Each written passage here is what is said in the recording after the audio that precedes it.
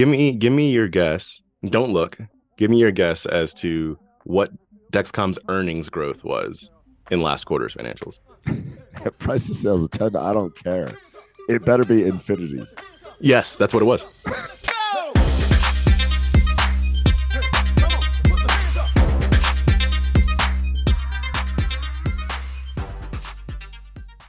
This podcast contains the arguably witty banter of two friends, Skippy and Dougals, that like to debate about investing. The content is intended to be entertaining and for informational purposes only, not investment advice. You should do your own research and consult a financial professional before using any of the information in this podcast, and especially before investing. Good morning. Good morning. Good morning. Morning, Dougals. How's it going? Is it a good morning, actually? Is it a good morning? Yeah, I mean, I'll get some Lucky Charms in my cereal bowl here shortly, and it'll be just great. Well, very specific. I wouldn't have put you on the Lucky Charms. The marshmallows? Yeah, I don't actually like Lucky Charms. I was trying to make banter with you because you seem like you're in a really good morning mood, and I'm curious why.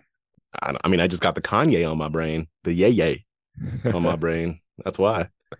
Today's going to be a day, my friend. Just like yesterday? Exactly. And what about tomorrow? Another day. But today, I'm going to spend time talking to you about weight loss drugs. So excited. Does this mean in our older years, I think we all have to watch what we eat a little more? Does this mean I just don't have to care about my caloric intake anymore? That's kind of the center of this whole thing, is that question. And obviously the answer is not going to be, yeah, that's exactly what it means. But that's what people are thinking. Are you cool if I take us down a little trip for a while? Absolutely. I'd love to be educated on this. Okay. So the headline here, the reason why this has been seared into my soul over the past little bit is because a significant portion of my portfolio is made up of a stock called Dexcom, which is a diabetes stock. That is why it's been like seared into my soul. I think it's interesting even outside of that because of what it impacts, but that's why it's been seared into my history. That's why my ancestors are curious about this, is because of Dexcom. Yeah, and do I remember right? Dexcom's more than 20% of your holdings. I mean, like, it's a big one, right? Yeah, it was a bigger one. We're going to get into that. It was a bigger one. Yeah, so you're watching the price of the stock move based on a narrative related to weight loss, which would impact diabetes drugs, correct? Yes. And that forces you, because it's such a large holding, to really dive in and try and figure out if that narrative is true. Exactly. And have conversations with people that understand what's up, all that kind of stuff. And it was very nice of you to say watching the stock price move, because that implies there could be multiple directions, which I appreciate. All right. I got your back. I mean, I know in real life it just goes down, but yes, exactly. But it's mind blowing. It's so interesting. But Dougals, it used to go up, for the record. So like it does move. That is true. Historically it does. Here's what we're about to do. First of all, there are these 3 weight loss drugs. There's more out there, but there are 3 that are taking the American psyche all up, probably outside of America, but I'm mostly going to talk about America because of how chubby we are in this country. We lead the world in chubbiness, I think. Chubs.com. So actually that might be a thing. So that has nothing to do with this. But there are 3 that we're going to talk about. Ozempic. Hold on. PSA. Do not go to chubs.com. I have no clue what it is, but it could be bad. Yeah, that's true. At least not on your work computer. So there are 3 we're going to discuss. Ozempic, Wegovy, and Mounjaro. Now, are they all the same with different names? Because that's my first question for you, Dougals. Like, how are they very similar? They're similar-ish. There are 2 that are very similar. The first ones, Ozempic and Wegovy, are very similar. They're both made by Novo Nordisk, which is a Danish company. And then Mounjaro is made by Eli Lilly in the US. So they're similar. The first 2 are very similar. They're just for different purposes. So I'll spit on that in a second here. First, why is this important? We're going to talk about the US for a second here. So we mentioned the chubbiness of the US.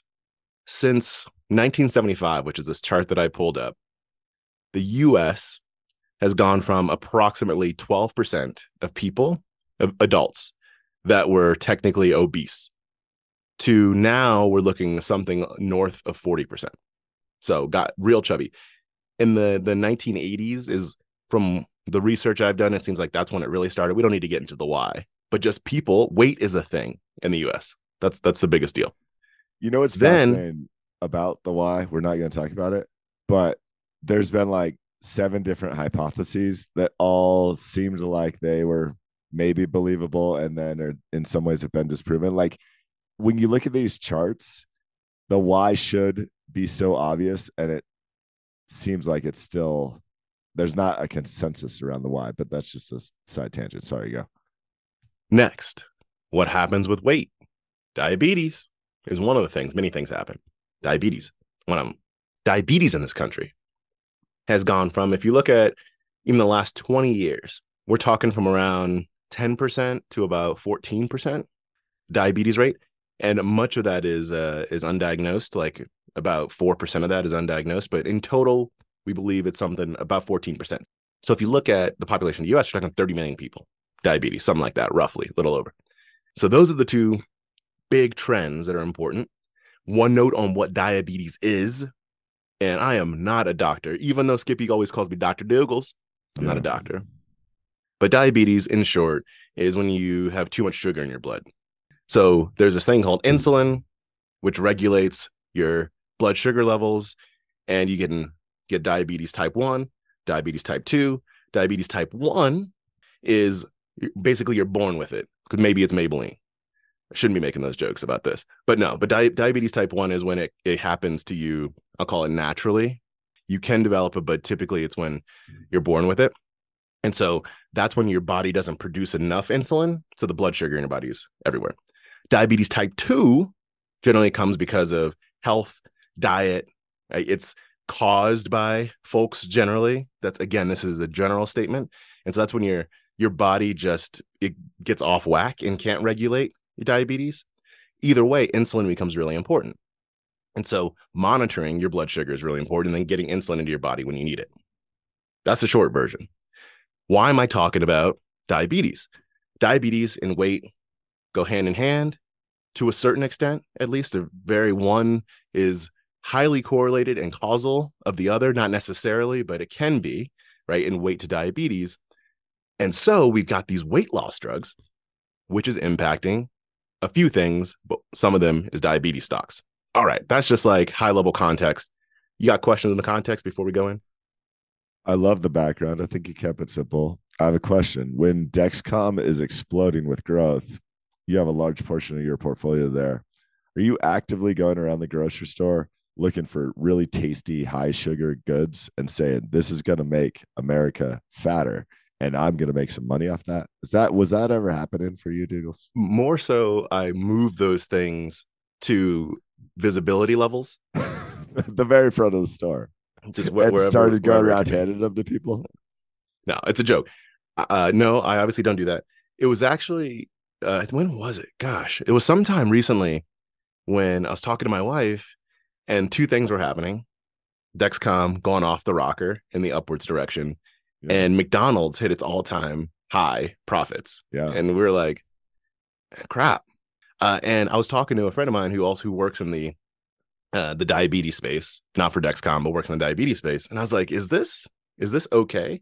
And he was like, if people could just not have diabetes, I think we would all be happier. But if they're going to have it, having effective ways to help them to treat it is great. Yeah. So, all right. Yeah. So there's that. And on that note, when I mentioned you have to measure your blood sugar, what this used to look like in the olden days, it still does for a bunch of people. But if I look at like older technology, what you'd have to do is prick your finger so you can measure your blood glucose level. Mm-hmm. A little bit of pain. It only gets a snapshot, right? Of what that looks like. Yeah, not a great approach. Not great. Right? So what happened is you've got these. This is what Dexcom does. You have these devices that are called continuous glucose monitors, CGM. And so it's something that you wear, and 24/7, it's measuring your blood glucose. So it's much easier for people like Nick Jonas, as an example, people like Nick Jonas to be able to measure their blood glucose. Are you turning the podcast into a Dexcom ad at this point? I need anything to get this stock to go back up. Anything. One other thing is cool, and then we'll get back to this. One other thing that's cool is Dexcom does NIL, stuff. So name, image, likeness for college athletes. Ooh, there we go. What they do, it's not like your typical NIL money where they just throw it at like the best athletes. They find athletes with diabetes, and it's basically an advertisement for how you can succeed and live with and thrive with diabetes. It's kind of an interesting play. Love it. And that concludes the Dexcom advertising on the Skippy and Douglas podcast. No, let me do one PSA. And then I found it so fascinating. I'm glad we're doing this. We are doing our usual banter and joking about this, but it's a very real issue that we are sympathetic to. So just PSA. Yeah. It's very serious. Thank you for saying scheduled programming. Very serious. Okay, now to the drugs. So to your question, are they similar? Are they different? What's the deal? I'm going to first talk about the first two, Ozempic and Wegovy. So 2012, researchers over in Denmark at Novo Nordisk, they started looking into this thing called semaglutide. I'm not going to go into all the science, partially because I don't fully understand it. And also it's not necessary here. But semaglutide, so that's what both of those drugs use, semaglutide. So the base is effectively the same for them. And this would be a once a week treatment that you have. And it took 5 years roughly for them to like go through to test it, develop, like go through all the trials and all that whatnot. And then 2017, it gets released and approved as Ozempic, semaglutide, Ozempic. And what it is approved for is diabetes treatment. So they're saying people with diabetes can use this drug. It produces insulin. It helps as a side effect, you will suppress your appetite. So people don't even think about eating, right, for a while. People will lose weight, and also it's effective for diabetes. Another clarification. Is this a diabetes only treatment, or has it moved to a place where it's being prescribed for all types of weight loss? Ozempic, diabetes only. Okay. Then in 2021, so a couple years ago, a higher dose of that same semaglutide was approved and released under the brand name Wegovy. And this was approved for anti-obesity. Okay. So it's the same base. Wegovy is a higher dosage, but the same base, but one is approved for diabetes. That's Ozempic. One is approved for anti-obesity. And where I'm using the phrase weight loss loosely, but anti-obesity is an important point because it is approved for people that are in a condition that if you do not lose weight, like it is life-threatening. That's the point of it. Interesting. Okay. So, and I'm gonna hit on that a little bit more. One other thing that is important, just as a high level point, is the way that it works is there's this hormone that's GLP-1, and the hormone GLP-1 is what stimulates insulin in the body. And so these two drugs, they are like a stimulant for GLP-1. They get that going, that gets the insulin going. That's how they work. Okay, it's just an important point to keep in mind as we go in to the other drug, Mounjaro. Mounjaro, as I mentioned, is an Eli Lilly drug, and this works off of tirzepatide, so a little bit different. And the reason I brought up the GLP-1 is because with Mounjaro, what it does is it pokes at the GLP-1, and then it also has this GIP receptor that it pokes at. And so both of those get into action. And so from anything I've read, it's a more effective drug than the other two. So that's Eli Lilly. Both diabetes treatment and weight loss. It's more effective. It's more effective for weight loss. I don't know. Okay. I've read that's more effective for weight loss. I don't know about diabetes, but it's approved for diabetes.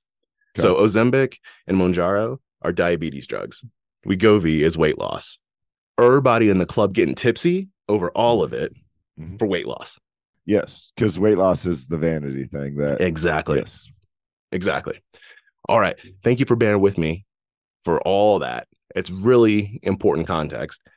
So these drugs, as I mentioned, 2017 Ozempic, 2021 was Wegovy, 2022 Mounjaro.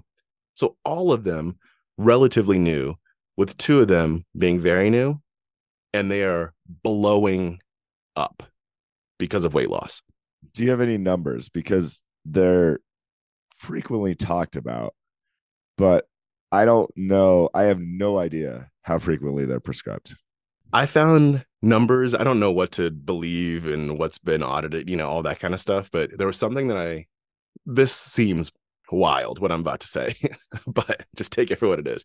I saw something that said that Ozempic accounted for more than 65% of total prescriptions at the end of 2022. I don't think that can be true. Like, I how really could don't think that can be true. I don't know how that could be true. In the first 6 months of 2023, I saw something that said that sales of Ozempic and Wegovy rose by 58% and 363% respectively. Yeah. And I think that they're in the like low tens of billions, like something like that, I believe. And so, but percentages without absolute values are kind of difficult. And I saw the more than 65% of prescriptions. I saw something that was like $20 billion a year. It's like hard to, I couldn't quite figure it out, but they're blowing up. Like regardless, they're blowing up, and it's not small numbers. Because when you have a company like a Novo or Eli, when they're pushing things out, they're so big that if a drug is $1 billion, it's like not as interesting anymore as it was 20 years ago. So they got to be producing some kind of numbers. So blowing up the Wazizi, and it's taking stocks down with it. To your point, it's narrative at this point. We don't really know what the impact's going to be. But I was reading I've read like testimonials of people that are on the drugs, everything from Reddit to in articles to people out in the world that we know that are taking them. Mm-hmm. From what I hear, it's basically like magical, like weight melts off of you. Now, if you get off the drug, that weight comes back. Like instantly? That's from what I've been reading and hearing. That's the way it is. Because these aren't behavior change drugs. It's like your appetite is just suppressed. I would like read things like, I literally forget to eat. I have to set an alarm to remind myself to eat because I forget to eat. Like it just shuts off your appetite. So it's a pretty big deal there. And so what that means is you're on the drug for years. If you get off the drug, all the results go away. And insurance becomes a really fascinating thing here because there are a lot of people trying to use this stuff that are not within the guidelines, and it's expensive. We're talking, I saw somewhere between like raw price, $1,300 to $1,600 a month. This is the same. We should caveat this. It's expensive in America. The rest of the world, I've seen prices around $100 a month, which is a whole other. Yeah, challenge. But we're talking about American weight and American diabetes here. Okay. You're absolutely right. Okay. Everything caveat. No, you're absolutely right. And with the prescription numbers I threw out that don't seem like they're quite real, I don't know if that's U.S. or international. Sure. It doesn't seem real either way, but I don't know what those numbers are based off of. That's a great caveat because it's U.S. So it's really, really interesting to see what's going to happen with these drugs from a few different angles. One is, is it a fad, or will people use them over time? When is the shoe going to drop as to the side effects? Because something that's magical always has something going on. Or potentially the side effect that's an absolute deal breaker, right? And what I was reading what I found to be interesting, like thread basically from a bunch of doctors that were talking about it. And they said, there are some, like studies have shown there's some pretty serious life-threatening side effects. And if you are someone where obesity is life-threatening for you, or it's diabetes, they said it's worth the risk because they are very effective. Believe it. If you're trying to lose 10 pounds to fit into your prom dress or whatever, well, you shouldn't, if you're a teenager, shouldn't be taken anyway. But if you're trying to lose 10 pounds to into like your dress for a wedding, it is not worth it for the potential like side effect that you might have, because it's small percentage, but very impactful. It's one of those types of situations for the side effects. But they're new. So we're going to see. And then from what I've seen so far, of course, they're going to say things like this. But what I've seen from Abbott, so Abbott Labs and Dexcom are competitors in this space.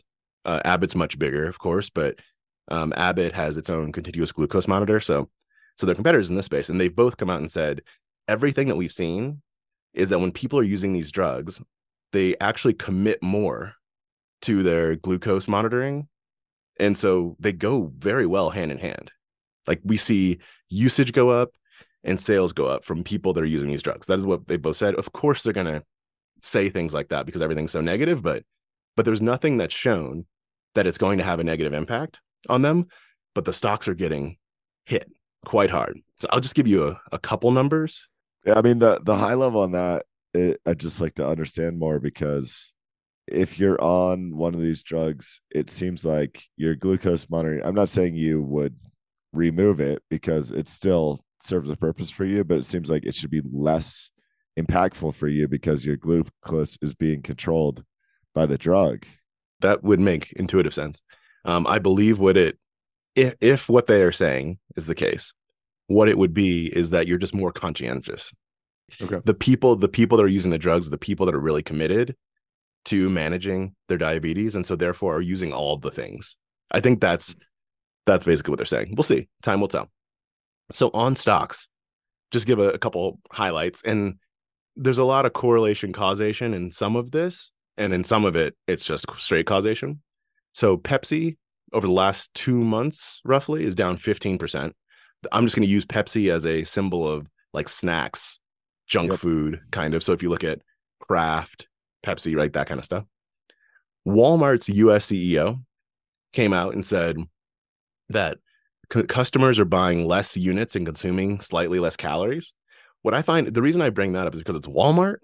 Like if Walmart's seeing lower grocery sales, that's a pretty big impact. And where they have their stores, I think is interesting. Yeah, we actually need to talk about this. So that Walmart quote is terrifying to me. And I'll tell you why.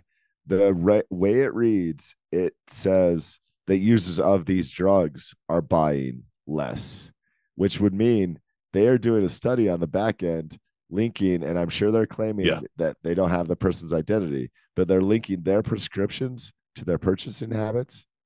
It just crosses a line. I mean, of course, it feels, of course. What when you walk up into I don't know this, but when you go into, I'm trying to make this generic. So an establishment, right, where everything is under one roof, and you buy everything under that roof, I think you have to assume that the things that you buy under that roof are being on the back end tracked. Oh, like I think about the Costco. Then when you actually make public statements about it, it's one thing for them to do the internal analysis that we know is happening and is a little creepy. It's another to go to Wall Street and talk about it. Yeah. So Pepsi, as I mentioned, 15%. We got this Walmart thing. Where the real impact's coming is in the straight up diabetes space.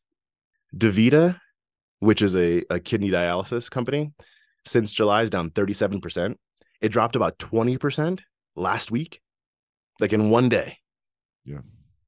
Dexcom is down 46% since July. It's really fascinating, like watching, because to go back to what you said, the narrative, it's all narrative at this point. We don't know which direction it's going to go, but they're getting hit quite massively. And so it's an area for me, because of Dexcom, I've been all up in this, as I mentioned, but also just like digging through the dirt to see like what might be narrative, what might not be, what could be interesting, what are the signs that something might just be narrative and not full story. It's an interesting thing to start to look at in this market. Okay, so with Dexcom specifically, I'd say there's two main factors that I would guess have driven the stock price. One is the trend since 1980 and a general thought that, this is a wrong term, but you'll know what I mean, that diabetes might be a growth market, and say as of 2020 or 2021. Yep. Then there's the actual like results, their sales, their profits, all those. At this point, it's probably too early in the game to have had much change from the financial perspective in terms of the results, right? We could just say it's too early to know. They're telling a story that says nothing's changing. If anything, engagement is going up. So you'd think that lead to better results. From a top and bottom line perspective, it'd only be like leading indicators and not fully hit. It's going to be the guidance from the company that's probably going to make a big difference. Like saying that we trust the guidance. Dexcom is a very well run organization, and so the guidance of the company is going to be what's most important. And then also probably comparing that to what Abbott says, which is also like they've been around for a while, and right, it's going to be important what the guidance is. But I think you're probably right that the numbers might not be the big thing. I mean, and so I brought this up at least to you, maybe on the pod, but in July, Dexcom released its last quarter's financials, and they crushed, like absolutely, like crushed. The Dexcom was up 7% in one day. Right, they absolutely crushed it. And they crushed it and then started immediately coming down. Like, it's basically what happened, and until they got to where they are now. And so the most likely scenario, if it's on that same trajectory, is that this quarter, Dexcom's financials will also look great. And the market is just going to say it's all about guidance at this point. But that's where I'm saying point two is what really matters. It's the story behind it being a growth market. And I think that was unknowable from the start. Like, there was no guarantee about what your target market in 2045 was going to be, but there were some reasonable trends to say that that's bigger than it is, and we're a good player in the space. I think it's possible to say that that market has changed significantly because of these drugs. Possibly. We won't know for years, and honestly, we won't really fully know for years because they're so new. It's what we talk about in the investing space generally all the time is just when something is so magical. We were just talking about the viral charts last week. Yeah. When anything that looks extraordinary should require extraordinary evidence. And what the market is saying right now is what it is seeing is extraordinary evidence that's coming out. And we just have to see over the long term what that ends up looking like. All right. Well, you're in trouble because I'm going to hit you with some value investor stats. Oh, here we go.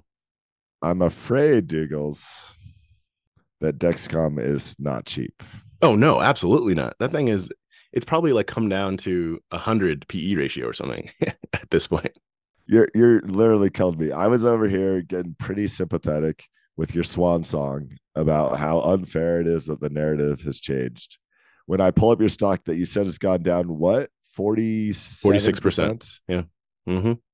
And the current price to sales ratio is above 10. Dougals, you got to make me go Sun Microsystems on you. Give me your guess. Don't look.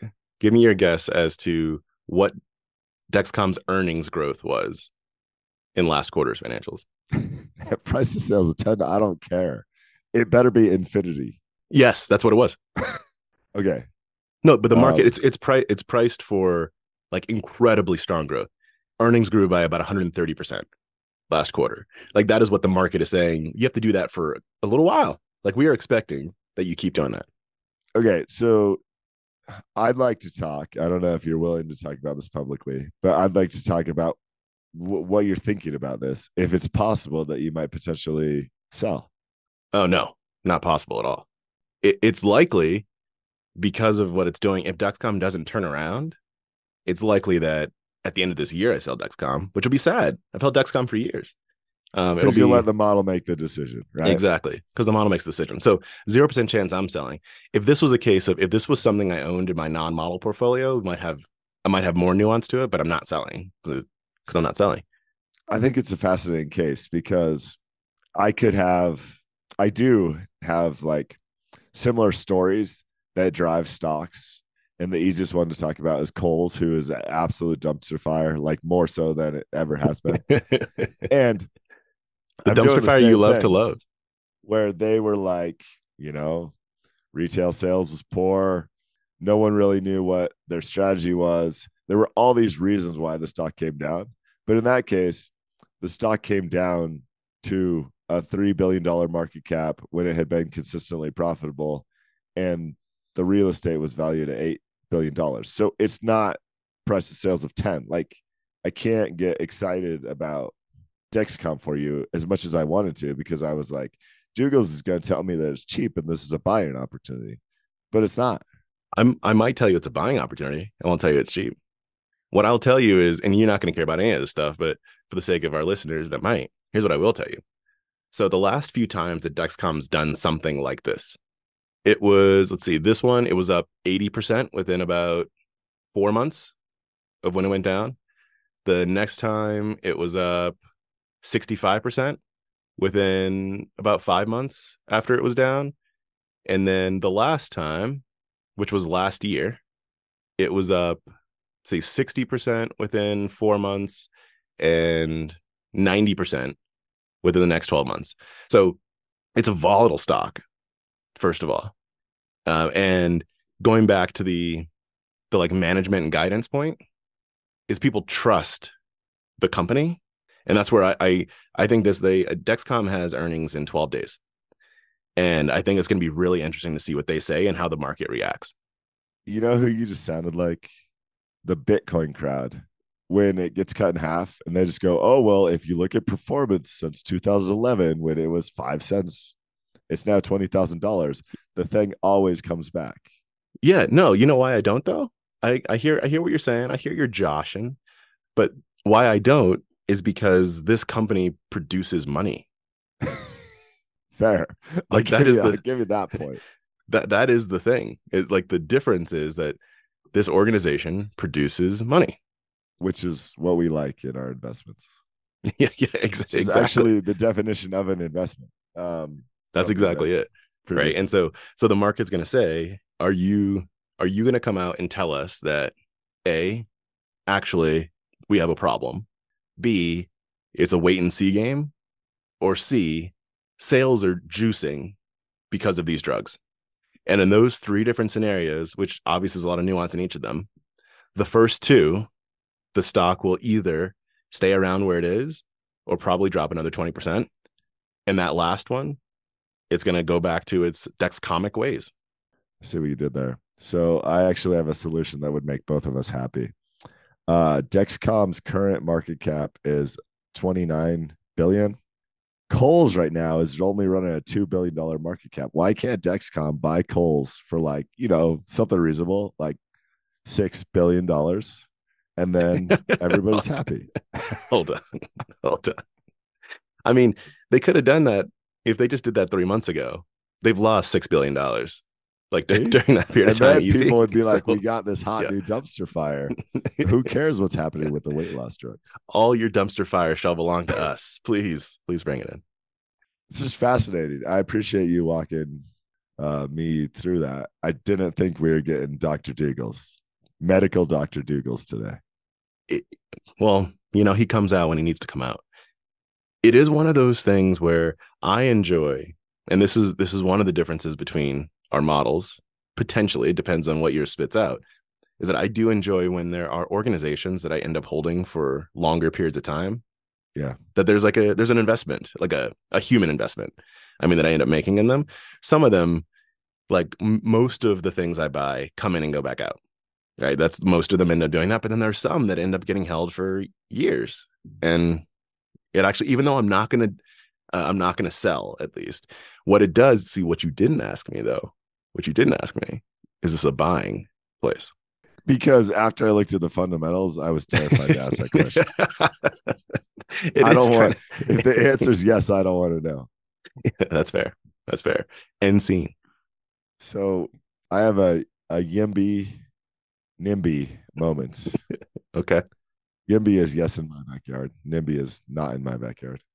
I think about 4 months ago, we broke down a study with IRS tax audits. Oh, yeah. And showed something fairly obvious. That is, if you audit the top 1%, the top 5%, the top 10%, the return on investment there is potentially massive, because you can spend 80 hours to audit the individual and get, as Dougall's would say, buku wuku. True. If you're making $100 million a year, it's a lot better than if you're making 40,000 a year, even if you, in either case, if the taxes are filed incorrectly. So according to the Wall Street Journal this week, the IRS will change and is going to focus on doing more audits to high income earners. I doubt I make the thresholds here, but this is all, I'm a YIMBY on this. This makes just sense. But please don't audit me, IRS. Like, so hold on. Don't. You can't. If you're a YIMBY, that means yes in my backyard. So I'm a YIMBY and a NIMBY, which is I'm just a NIMBY when it relates to me. So you're acknowledging a thing may or may not take place in my backyard. No, I'm joking. Obviously, I think this is probably good. my larger point here is like, help me help the people in the 1%, make sure that we can do this correctly, because I think the large majority of Americans are trying to do this fairly. But maybe that's a poor assumption. Maybe there's a bunch of people trying to run tax scams here. What's fascinating here is I'm going to say two things that I think are the exact same thing, but the nuance makes them not so much. Is I would say that most likely people are not trying to run tax schemes, and people are trying to underreport their income. But I don't think those people don't equate that to a tax scheme. That's what I think is kind of nuanced, yeah. right? And a lot of these people, how many people that are in the, I don't know what number to choose, 1 million plus, I'm not sure if that's the right number, tax bracket, that are doing their own taxes. I would think it's pretty small. And so the question is, what's the conversation that happens between them and their accountant? Like, are they hiding things from their accountant? Or are they saying, I want you to get me to pay the least amount that I possibly can? I don't know. I'm not sure what the conversation is. I'm going to try and not hop up on the soapbox here, but I interface with a lot of those accountants, and I think they're in a tough spot where they want to feel like they're adding value. And I think those high net wealth individuals, the way they see value is if they feel like they're getting some cutting edge tax advice and savings that comes with it. Now, there's ways to do that, and hopefully this is what's done, that are perfectly legal. But there's also ways to do that are living in the gray areas, and it's a tough one. But from what the IRS was saying, I don't have the numbers in front of me, but it seemed like there's a significant portion that said that the loss of money, or like not collection of money, came from underreported income. Like, it seemed like that was pretty material. And the thing that I didn't know is that like tax fraud, or is it just people not reporting their income? It's both. And I know, but from the individual standpoint, I mean, no, they're saying the opportunity is near 700 billion, and 500 billion of that is unreported income. So yeah, it's material. I mean, this is not like, I don't know, $20 showing up in your Venmo account. This is significant. I forgot I sold those houses. I forgot I won Survivor. Like, that's the kind of thing we're talking about. Oh, I won Powerball. I have to report that? Wait, you guys are serious? I earned that. What's in your fishbowl? I'm gonna walk through this somewhat quickly because it's long, but it is entertaining, and y'all should check out the Substack to read it. This is in Business Insider. It's called The Great Zelle Pool Scam. Entertaining piece. Long, but entertaining piece. So please do go and read it. But I'm going to give you the quick version of this. What I love about this, so this is the fraud, as it says. It's a fraud piece. What I love about this piece is that it represents an example of someone being defrauded who is, I don't know this person, I don't know Devin Friedman, but from what I read, is intelligent person with an intelligent partner that got defrauded, and not the 95-year-old who picked up the phone call from the Apple customer service person, like the kind of the stereotypical defrauding thing. And so I like that it raises the awareness of, like, yeah, if you're just in your early 30s and you're a smart person, like a normal job, like, it can happen to you. So be on the lookout. All right. So here's the real short version. He and his wife want to get a pool, as one does. They're doing like a soupçon of keeping up with the Joneses, and they're like, this is our thing. This is the next thing to do, right? Get ourselves a pool. So they want to get themselves a pool. So they go to Royal Palace Pools and Spas. Like, sounds so fancy. This guy named Gary is the owner of the pool place, and they want to get their pool from Gary. Gary's like, pools are really popular right now, so it's going to be a little while, right? But check back. So they check back. Gary says, cool, it's time. It's going to be like 30 grand to get this pool. They saved up so much money to get this pool. They're excited to get it. And so they start the process that Gary tells them to go down, which is, give me a call. It's going to cost this amount. We'll invoice you. Contractors are going to come. He kind of like lays everything out. And then things start to get a little weird. And this is where I'd say from the mindset perspective, it becomes important for people to not get so caught up in the emotion of what they wanted in the outcome, It's hard to do, but things get a little bit weird. So what starts to happen is they start calling Gary at the office, and Gary starts not being available. Mm-hmm. They're like, okay, so we paid this deposit of $30,000 and Gary's not available. What's going to happen? Okay. They gave him $30,000 up front when the total cost was going to be $30,000. Is that correct? Yes. And there's a caveat to that. The $30,000 came up front. The $30,000 didn't come in one piece. Okay. So as I mentioned, things started to get a little weird where they call and they'd be like, where's Gary? Gary's not available. They started to get kind of anxious. And then what happened is they get an email from Gary. And the email, they said, like, didn't exactly sound like the way Gary was, but it sounded like enough like Gary. And so they get this email that says, okay, it's time for construction to start.